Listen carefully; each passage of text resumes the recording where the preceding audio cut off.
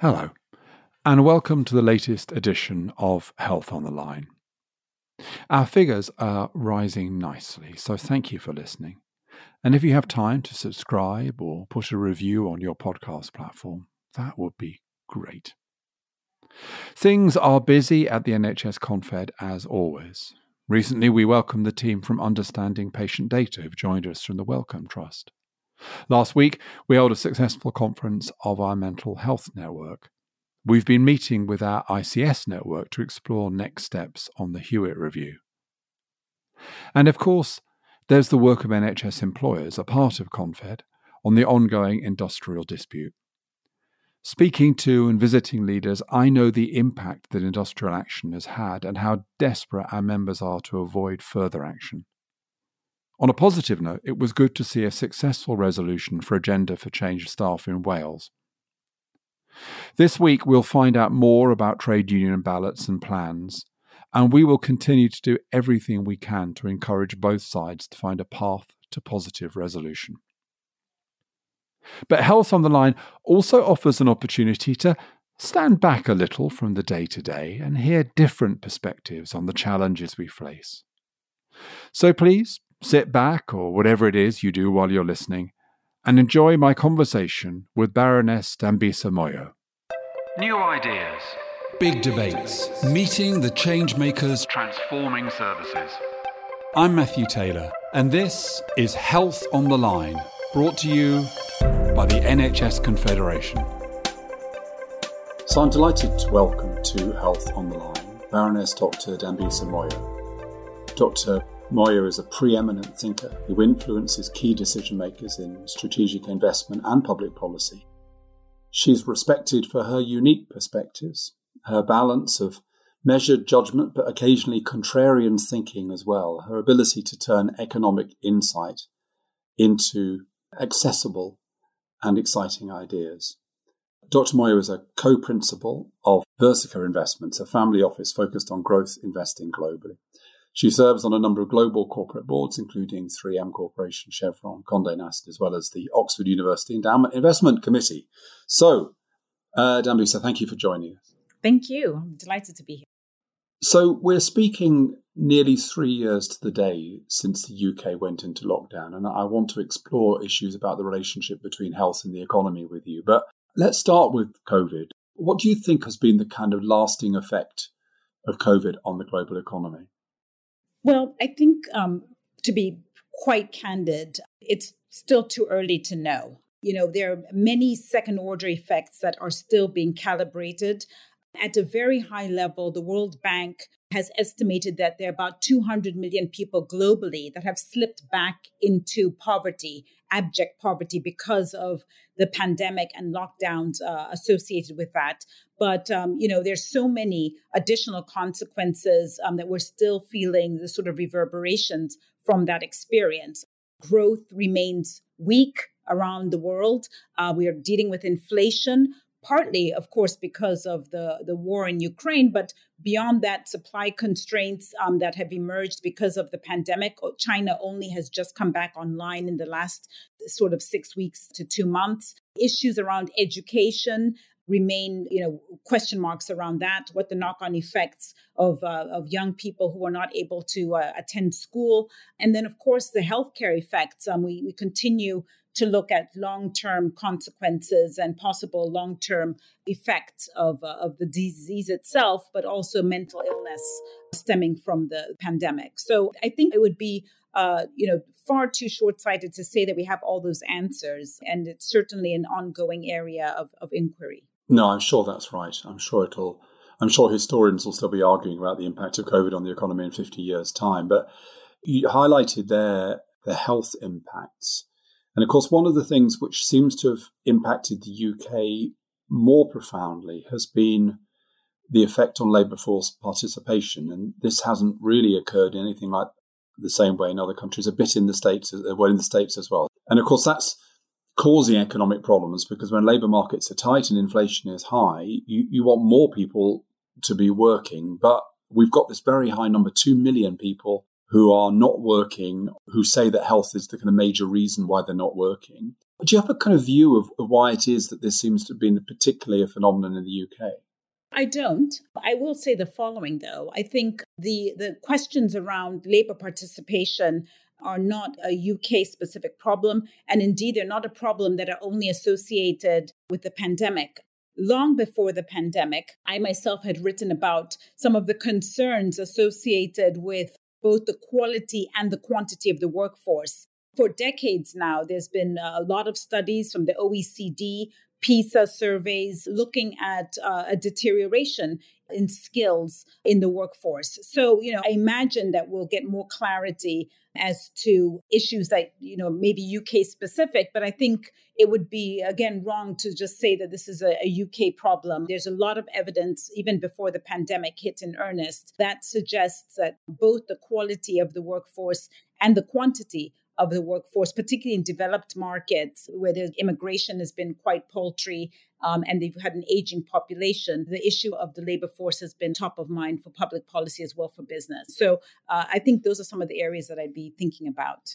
But this issue of labour force participation and health, it does seem to me to open up this question of the relationship between the economy and health. Now, I think because we have a overwhelmingly publicly funded system in the UK, we tend to have this kind of model, which is that we have a productive economy which generates wealth, and then the state takes a portion of that wealth and pours it into health and care, and indeed an ever-growing proportion of it into health and care.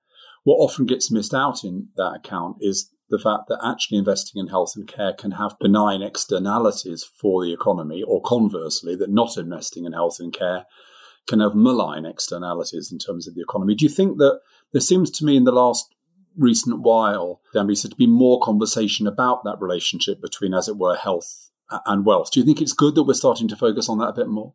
Yeah, I do think we ought to think about this. I think that again, like most complex issues, there are a number of factors and variables that impact that sort of a question. So, for example, if you think about the workforce, an unhealthy workforce, and whether that's from obesity or from other aging-related diseases or mental illness, that reduces productivity. So on the one hand, you have the sort of asset or the contribution coming from a productive workforce going down. And then on the other hand, which is also an impact on the economy, any costs associated with, again, sort of diabetes, type 2 diabetes, or any ailments that have to be paid for, not just in a public system, but any form of a system, healthcare costs increasing affects the sort of bottom line of an economy and GDP. And so I think those are just very superficially two levers. Not only have you got a reduction in the asset, but you have an increase in the liability, if I can use the balance sheet parlance. And I think that very often in these sorts of conversations, people tend to focus on one thing and not the other. And I think if you start to look at not just the immediate costs, but again, the second order effects, families that may have unproductive parents might lead to worse outcomes in terms of food, in terms of access to healthcare because of a lower quality of incomes. All those knock-on effects, I think, are hitting the economy in a very real way. And, obviously the questions around mental health is something that's quite relatively new. Also, lots of studies in Lancet and other multinational organizations that are now looking at this as a new cost, which has material effects, both, again, in terms of the ability for a workforce to be productive, but again, in terms of costs that perhaps in the past we hadn't really calibrated for. That's fascinating. And I read a report just the other day that it precisely had looked at some of those second or even third order effects. So, there is conversation now, and government is developing policy in relation to people who are not able to work because of health conditions. But also, as you say, a lot of people provide care, which enables other people to work. And if they're ill, they can't provide that care. So these multiplier effects are complex. And we published some work last year looking at the kind of multiplier effect of health investment in relation to the labour force. There's quite a lot of this kind of work around. I'm kind of interested, Why do you think economists still find it so difficult to be able to have a more holistic account of the way in which investment in services like health has these kind of economic effects? Well, I think there are a number of reasons. One is that in some environments, the state views healthcare as a public good. The UK obviously would be an example of that. In other locations, it's still very much in the private markets. So the United States would be a sort of contrasting, in shorthand, a contrasting example of that. But even if you take the case of the United States, being able to calibrate the costs associated with health are very complicated because there's so many vested interests. There's the patient, there's the medical doctor, there's the insurance companies, there's the pharmaceutical companies. And so calibrating and calculating each of those different points becomes incredibly challenged. So I don't think having sort of one model of healthcare system actually works. And this is one of the reasons it's been quite challenging to think about these productive effects in terms of lost productivity from healthcare loss, but also, with some of the costs that we talked about already, trying to figure out what the costs of missed work, the costs of second order participation from family support, etc., and social care. All of these are elements that tend to be more or less important depending on what environment or jurisdiction you're talking about. So that's part of the reason I think it's quite complicated. Part of the reason I wanted to explore this with you is that you are a strong advocate of the vital importance of economic growth. There are various criticisms of a focus on growth in terms of sustainability or the relevance of GDP to understanding real progress and people's well-being. But I think you want to say, look, without economic growth, it's very hard to solve any kind of problem. And so we do have to focus on having a route to growth. Is that a fair characterization of your view? Yeah, I'd say it'd be impossible to address it. And you only have to visit the emerging markets to get a better handle of what I'm talking about. Just to be clear, I'm not saying the pursuit of growth at all expense. I'm not saying at all that that's the right approach. I mean, there are clearly considerations that we need to think about, sustainability aspects, as you touched on, thinking about cronyism within capitalist systems, inequality. I mean, these are all costs to a model that just pursues growth at any or all costs. So I think that would be naive. And I think most commentators now understand that it's not, when we say pursuit of growth, we're not saying just gangbusters without those considerations.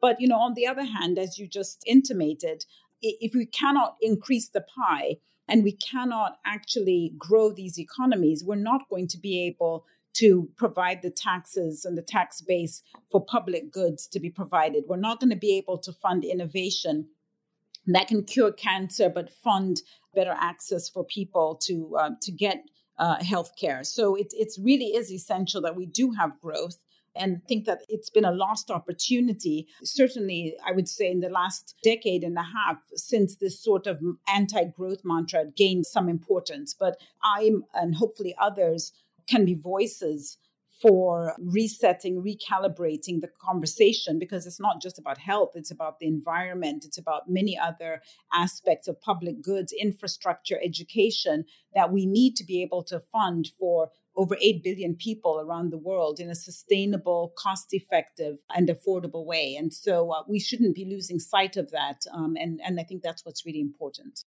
Yes, and I think if you look at the international evidence, it suggests that you need to tick both boxes. You need to tick the growth box, because without growth, it's hard, as you say, to fund innovation, new services, meet needs. But you also need to be able to tick the equity box to some extent, because obviously if we compare the United States of America with Scandinavia, we can see that the former may be richer in terms of GDP per head, but it's certainly not better in terms of health outcomes. So we need a model. If what we're interested here is a form of growth which is good for health, yes, we need growth if we're going to fund the health service and other services, but we also need growth which is reasonably inclusive and fair, because if we have very high levels of inequality, for example, and poverty, we're going to have to spend even more on health. Yeah, I think that, and I say this not in a way to insult, but I think that should be motherhood and apple pie. I think that I've never come across people who are pursuing growth at the expense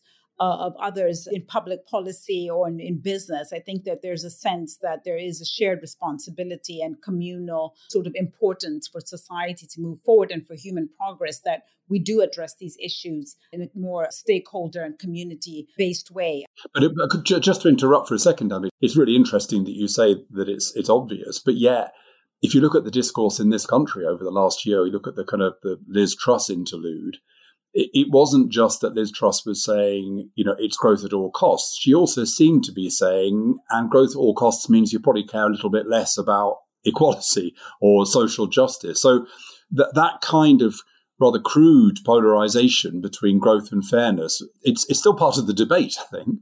Yeah, I mean, I wouldn't have characterized Prime Minister Truss's intervention in that way. But, that's up for debate, I suppose. But I guess what I'm trying to get at is that despite hundreds of years of economics and public policy, there are still fundamental questions around the tension that you described, not just within developed economies like the United Kingdom or the United States, but also between countries. The United States and China, two economies that are number one and number two, largest in terms of GDP, have completely different political systems. One is democratic, one is deprioritized democracy, completely different economic systems, one market capitalist, one state capitalist, and yet they have roughly the same Gini coefficient, which is a measure of inequality. So I suppose what I would love to underscore here is that very often these debates, especially among politicians, are sort of packaged as fait accompli. Oh, we know. No, we don't. And in fact,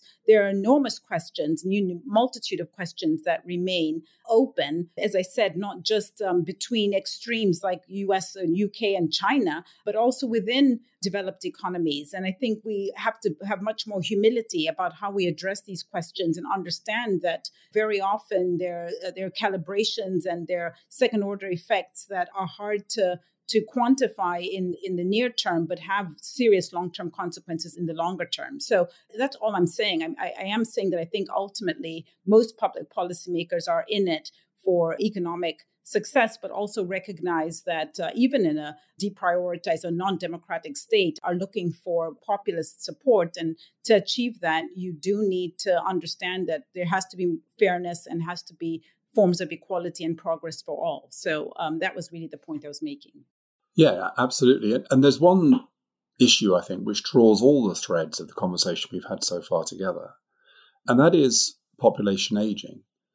So, some people would argue dispassionately, I think, because it feels like a kind of harsh thing to say, but that demography is fate, and that it is extremely difficult for societies to escape sluggish growth if they're aging, if they have a higher dependency ratio. And that's obviously part of the story of Japan. I think I read a statistic that said if you took population aging out of the equation, Japan would have had very good growth rates for the last 20 years. But the problem is those very good growth rates have been hidden by the effect of aging. And then if you take it to the kind of health policy scale, we argue in the Confed for more funding for health. And part of the reason we argue for that is that the final year of life is the year when we consume most health resources. And in a decade's time, there'll be about 20% more people entering that final year of life.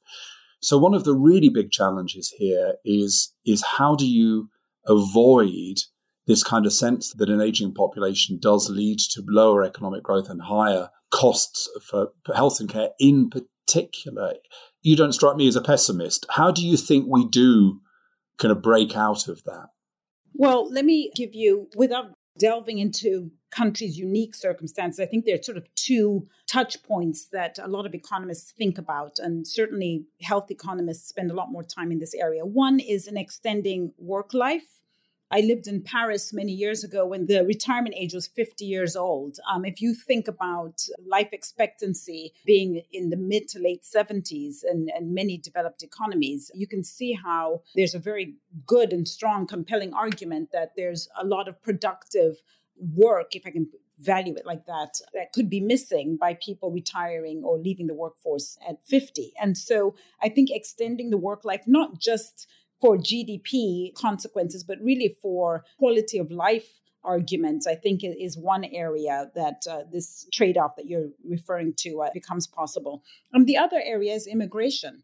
and I'm talking about orderly migration here, I think that economies such as the United States to some extent, but really places like Australia and Canada have shown that actually investments in immigration, and you picked on Japan, in contrast to a place like Japan, immigration does play an important role in enhancing the longer term growth argument, but also does help to drive some of these questions around the trade-off between health and GDP. So those are two areas that I would think about. They're not specifically areas of my expertise, but certainly they're areas in the literature that people do look at as a way of addressing the tension you're talking about.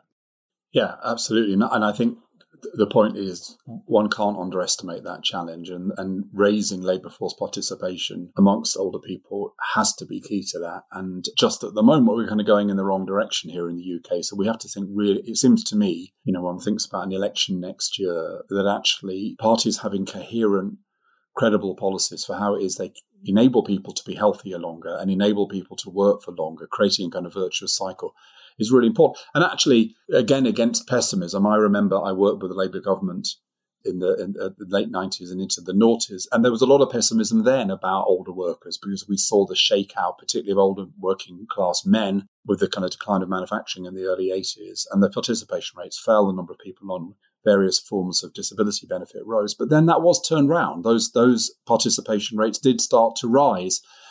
Unfortunately, COVID seems to push us off in the other direction. But we've done it once, and I guess we've got to try and do it again.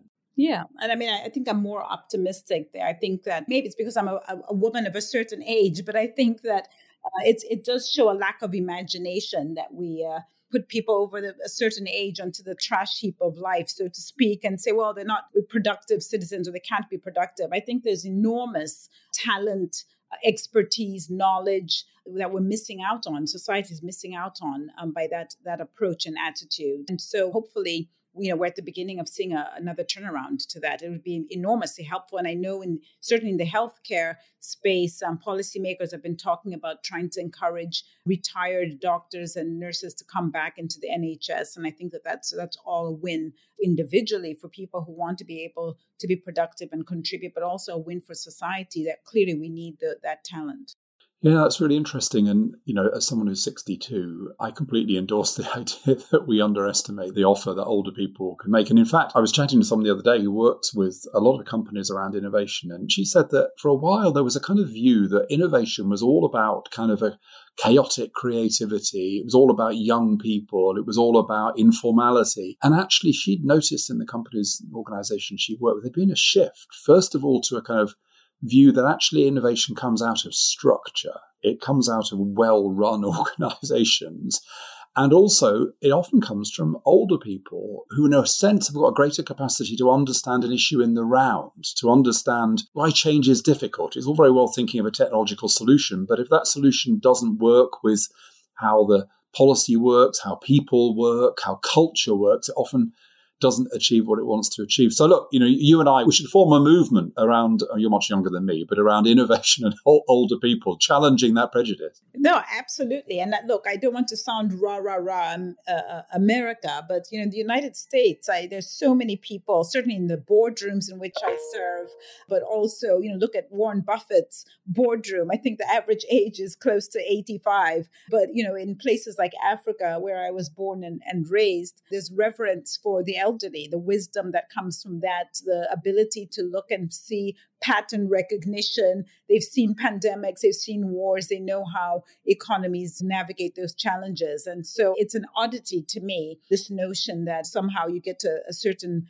point of age and therefore not productive. I mean, I think it's an untapped reservoir of amazing contribution and productivity for society. Well, you've segued beautifully into conversation about boards, and I am going to come to that in a second. But just before we do that, just speaking to you as an economist and as a sort of business guru, of course, the one other aspect of this kind of conversation about health and wealth we should just touch on is that health is one of the fastest growing global marketplaces. We do some work at the Confed with hospitals that are interested in the potential to bring in external income, not just from kind of treating some patients through their kind of private wings or whatever, but actually in terms of selling products, selling insights, selling services. There's a lot of scope, isn't there? And even though the NHS is having a hard time, it's still a strong brand. Do you think that we are putting enough emphasis on the scope for us to be a player in that health marketplace? Well, I mean, I should hope so. One of the arguments that I've made in terms of sort of telegraphing where investment is going, investment in the future, I talk a lot about technology, and not technology in the sense of consumerism or networks. And that's kind of been done. We know about that, but really about technology going hand in hand with the healthcare service to really innovate and really reduce costs and sort of improve outcomes. And I think state-led programs such as the NHS actually should be leaders in that they're able to provide sort of ground zero in figuring out how best to scale and to drive those types of outcomes, both in terms of delivery of new innovations, but also cutting costs. And so I think that the NHS and others should be at the vanguard of those changes. So let's turn to boards. You've recently written a book about how boards can work better in this kind of challenging world in which we live. I have a wonderful board at the Confed. I'm not just saying that because they might be listening, but I do. But I've had some pretty grisly board experiences. Some of the most miserable experiences in my life have been dealing with problematic boards and difficult chairs. What insights can you offer us? Because governance is terribly important in the NHS. All our trusts have got boards and our integrated care systems have got boards, and non-executives are very important figures, actually, in the health service. So what are the insights you have to offer about what makes for an effective board and a board that can work effectively given the kind of world we now live in? Yes. So the book I wrote, I think some mistakenly assume it was really just for large, global, complex corporations, when actually I think that there hopefully were a lot of learnings also for, school governors and trustees and museums, as well as healthcare systems. And so, maybe just to use the framing that I used in the book, to my mind, there's sort of three key aspects of the board mandate in no particular order. One is about strategy. So thinking about these institutions, not just in the here and now, but thinking about them in the long term. How should they evolve? And this is really picking up on some of the things we've talked about already in terms of innovation, in terms of reducing costs, in terms of sort of thinking about what the challenges and issues of the future might look like. So that's a very key area. What geographies do you want to be in? That sort of thing. The second area is around succession, not just of the CEO or the chief executive at the helm, but also to the board itself and also other areas or other people in senior leadership roles. I can imagine in the context of the healthcare system, it's not just thinking about the public policy aspects and the administrators. It's also thinking about, the people who manage the system on a day-to-day basis, the doctors, the nurses, the other aspects of care. So thinking about succession is absolutely critical. Some would actually argue that might be the only job that the board really has any real clout on. And then the third aspect is really going back to the area you were probing about earlier. This is the questions around equity and fairness. And I think that it's clear that certainly in the business space in 2019, we had the Business Roundtable that really reasserted the questions around broader stakeholders and not just thinking about shareholders, financial shareholders in the corporate sense. But I think as we think about the healthcare systems and think about what the role of the board is there are clearly areas that need to be thought about, thinking about the different levels of input, the vested interest, some of the things I touched on earlier. How do you trade off pharmaceuticals versus the medical staff versus the patient versus insurance versus the state? All of those things need to be navigated, especially when resources are constrained, as we've seen recently in places like the UK. So those were really the three areas. And, dare I say it, ethics is another area that certainly in the private sector has become a much more important area. And as we look to the future and think about AI and telecommunications and bioscience, I think that areas of ethics will also be a big area in the science space. So those are the three areas that I focused on. Yeah, really interesting. And we haven't got much time, but there's a lot. I'll just pick two or three things that are sparked by what you said. The first is, how far do you think we are along the journey of boards realizing that some of the issues at kind of cultural frontier around kind of diversity and inclusion are not kind of add-ons, but they are integral to being a dynamic and effective organization, and that equally ethical concerns, again, not things to be thought of as sort of kind of regulatory issues, but intrinsic to your business model, to your model of wealth creation. In your experience, are boards thinking in those terms, or is there still a kind of sense of, well, look, the business is fundamentally about the bottom line, making as much money, and we have to kind of tick a few boxes as well? That's not my sense at all. Dare I say it? Maybe this comes across a little bit too crudely in a podcast where I'm not able to really highlight the nuance here. But for these institutions, ultimately success is critical. And I often hear from different groups, not just business people, but other organizations. People say, well, we should be thinking about these organizations as almost like a football team, sports team, where really you want the best people in the best seats. And it doesn't matter ultimately what their background is. It really oughtn't matter. And it's really, just to answer your question directly, these institutions need to perform. We need to think about mortality and in the healthcare space, delivering quality healthcare to a broad array of people. And in order to do that, we need the best people in the best seats. And it really doesn't matter where they come from. And what we want to do, and what I think a lot of institutions have done in response to the emphasis on issues of diversity and equity and ethics, is to make it much more transparent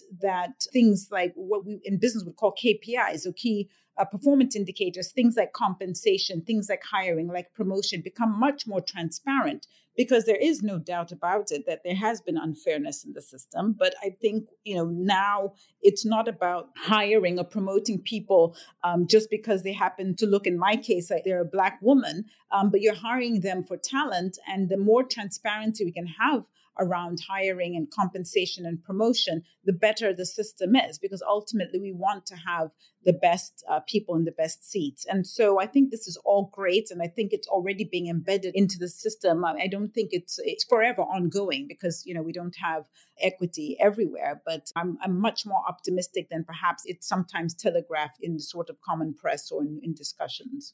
Final question, and I'm taking a risk here because you're not afraid to speak plainly if you think something is a stupid idea. But I just wanted to share with you, Dambisa, that I did a lot of work in the organisation I ran before I came to the Confed about change and why change is difficult. And to cut a long story short, the view we came to about the kind of mindset you needed to be as effective as possible in thinking about change, particularly complex change, that it involved two very different kind of skill sets. So we talked about thinking like a system and acting like an entrepreneur, by which we meant you need a wide lens in terms of understanding phenomena and thinking about what has to change if you want things to change. It's never about just pulling one lever, changing one thing. It's about being able to reimagine a different way of working, a different system. But on the other hand, alongside that kind of capacity to have a wide lens and to see a system and the complexity of a system, you need agility, because the world is incredibly unpredictable. And therefore, if you lay down plans for years ahead which are inflexible, well, you're almost certainly going to land flat on your face, because you won't have predicted, well, COVID or the Ukraine war or whatever, or inflation or whatever it is that we now have experienced, which nobody thought was going to happen 5 years ago. Just that kind of view that thinking broadly but acting in an agile way is the secret to effective change. And if it is, how do boards do that? How do boards have that wide lens, but also to permit that agility? Well, Matthew, you're going to have to invite me back, because you've just opened a massive can of worms. I mean, this is really, it's an You just have to say you agree with me. Well, yeah, I suppose I do. But I mean, I think it's a little bit maybe wholly dissatisfying to your listeners for me to say I just agree with you. Look, I mean, you're talking about systems and entropy. You're talking about process versus outcomes. Different jurisdictions have different approaches. The Europeans tend to be much more rules-based. Americans tend to be much more principles-based in addressing same types of problems. There's a lot to do with how do you think about the short term versus the long term. We think about incentives. We think about compensation as an incentive, promotion. How do we think about compensating people in 1 year? Should we be extending pay? There's so many aspects to what you address. But, fundamentally, I am much more driven now by something that a very dear friend of mine, someone I served on a board with, who's in his 80s now, he's about 87 years old. And he said, I just want you to know one thing. You're always going to be surprised. Always. It might be a pandemic. It might be a financial crisis. It might be a war. It might be economic decline or an upsurge in the economy. but you're always going to be surprised. And I think that is a very good compass for me, certainly, but hopefully for others, in thinking about how we manage and oversee these organizations. They are complex organizations, and they're things that, 6 months from now, you and I can touch base, and I'm sure we'll be surprised by something else that has happened. And so the key is making sure that you have institutions that can weather those challenges. And, very often processes can be incredibly helpful in that regard. But at the same time, you do want that flexibility. You want that ability to innovate so that you can take advantage and move quickly in circumstances when they do emerge. So absolutely, it sounds very simple, but certainly from the board perspective, we try to embed a lot of that complexity, which emerges in this debate, into sort of day-to-day management of how we think about hiring, promoting, compensating, and really providing guardrails for the company. Well, yes, if only we had more time to delve more deeply. But for those people interested in reading a few more of your ideas in more depth, your recent book is called How Boards Work. Baroness Dambisa Moyo, thank you so much for joining us. Thank you very much. I was delighted to be here. You've been listening to Health on the Line from the NHS Confederation. Visit nhsconfed.org for more information about us and to register for events and webinars that delve deeper into the issues explored in this podcast.